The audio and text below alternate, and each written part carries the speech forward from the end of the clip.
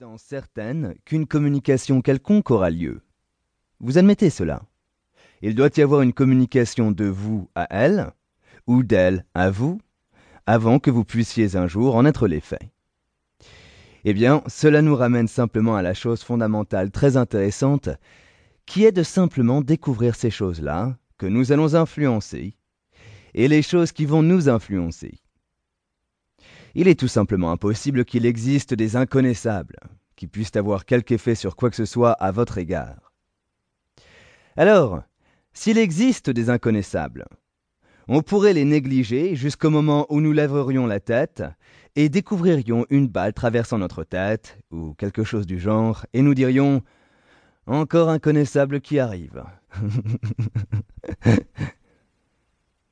Eh bien, il y a là la différence fondamentale. C'est le point de vue d'espérer savoir quelque chose, mais pas le fatalisme de « il y a un grand nombre de choses que nous ne saurons jamais ». C'est un revirement fondamental. Cela démarre à partir de l'idée de base selon laquelle nous ne savons pas nécessairement quoi que ce soit, mais nous pouvons examiner attentivement les choses. Et assez curieusement, vous découvrirez que ce cycle d'action est répété. Ce cycle de la connaissance se répète chaque fois qu'une personne est auditée. C'est tout à fait étonnant. D'une sagesse conçue comme étant très vaste, et partant d'un maniérisme pompeux et solennel quant au savoir, tout d'un coup, le PC découvre qu'il ne sait rien du tout, pas la moindre chose. Et avec cela, nous faisons nos premiers progrès. De commencer à savoir que l'on ne sait pas n'est pas une leçon d'humilité, mais de sagesse. Voyons maintenant la différence entre cela et un enseignement universitaire quelconque. Le professeur monte à la tribune. Vous autres, étudiants, devez réaliser qu'un grand nombre d'hommes ont vécu et que tout ce que vous allez découvrir dans ce domaine a déjà été découvert auparavant. Eh bien, c'est ce que nous appelons de l'humilité imposée. Puis, comparez cela avec l'idée suivante. Si c'est vrai pour vous, c'est vrai. Et si ce n'est pas vrai pour vous, ce n'est toujours pas vrai, même si Ron vous a dit que c'est vrai. Ce n'est tout simplement pas vrai. C'est tout. Et chaque fois que quelqu'un débarque et dit « La foi, vous devez avoir la foi », il ne parle pas de Scientologie. Il parle peut-être d'autre chose, mais il ne parle pas de Scientologie. Maintenant, regardez comment une personne ferait ses gains dans ce domaine. Nous lui ferions faire des gains dans ce domaine en lui montrant un chemin. Mais jusqu'où pourrions-nous lui montrer ce chemin?